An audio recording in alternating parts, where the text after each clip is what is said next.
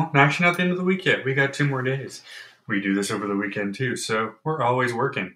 Let's have some fun, shall we?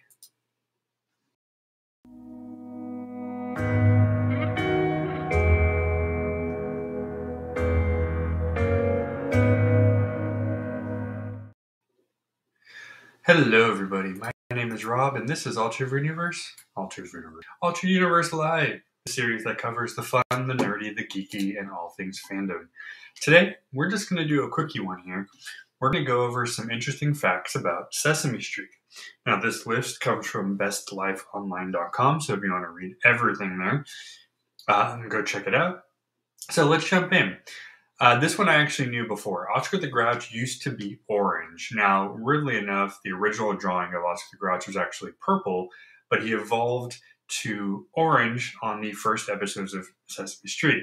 In 1970, Oscar the Grouch was the green color he is today. Oscar explained that his change was due to his vacation at Swamp Mushy Muddy, where it was so damp that he became covered in slime and mold. And maybe algae.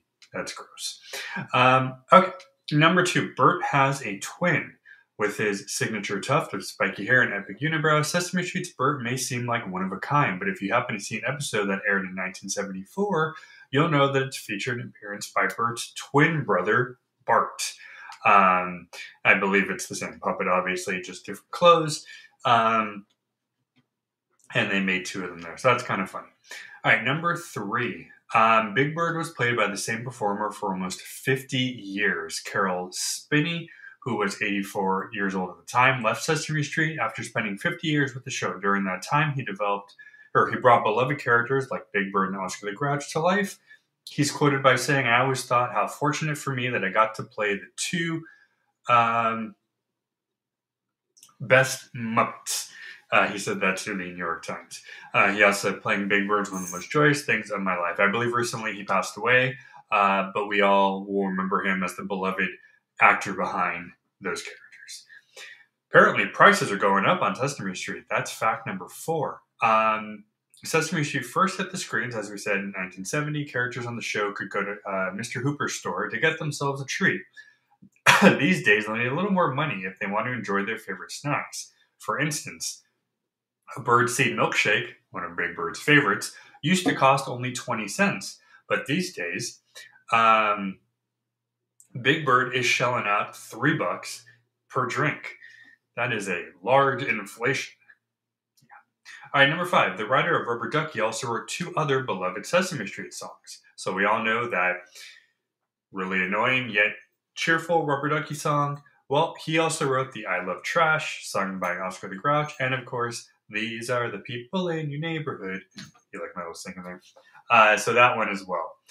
Along with that, number 6, the Rubber Ducky is the only original Sesame Street to hit the Billboard charts. So we all know that these cartoons and shows had CDs, but did you know that it reached number 16 on the Billboard's Hot 100 singles? I believe it was when it first came out. And it was also nominated for Best Recording at the 13th Annual Grammy Awards as well. Number 7, the Boston Pops considers a rubber ducky a percussion instrument itself. The Boston Pops in 1971 performed it, and of course, one of their musicians by the name of Charlie Smith played the rubber ducky, along with a bird whistle. Ba-dum-bunch. All right, number 8. Elmo's favorite food is wasabi. We all know the little loved Elmo and also the weird Elmo in some of those memes, but you'll never forget this monster's iconic laugh and silly voice. The eternally 3-year-old, as they call him, has apparently a very mature palate and can tolerate hot food.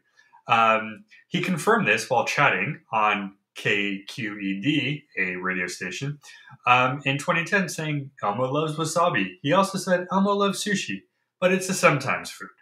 Any food is like broccoli or any kind of really good fruits and vegetables and stuff.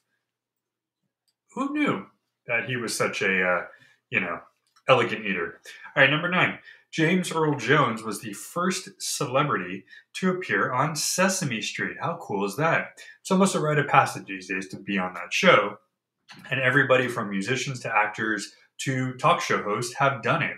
But James Earl Jones apparently was the first celebrity. He appeared in 1969 to recite, of all things, the alphabet.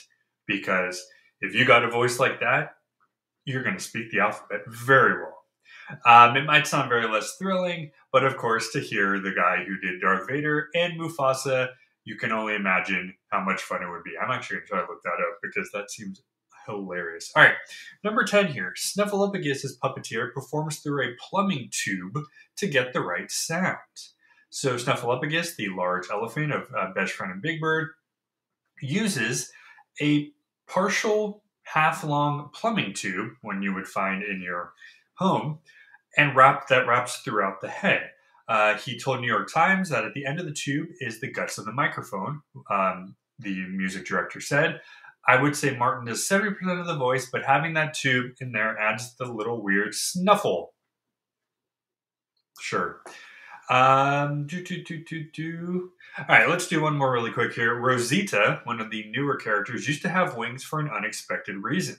The blue version of Elmo and other monsters there, we know as the one who represents the character from the country of Mexico.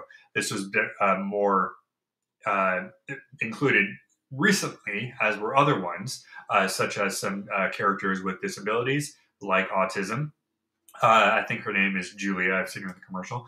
So what viewers might not know is that the character was meant to have wings because she was supposed to be, of all things, a fruit bat. However, so it was written for NBC Latino. The author wrote Rosita originally came to Sesame Street in 91, but did you know she had wings like a fruit bat? Rosita the fruit bat. Rosita the bilingual guitar-playing fruit bat. All right. Okay. I'm sorry. We have to do this one here because this is really fun. All right. So if you guys are a fan of Nickelodeon, you will know Hey Arnold.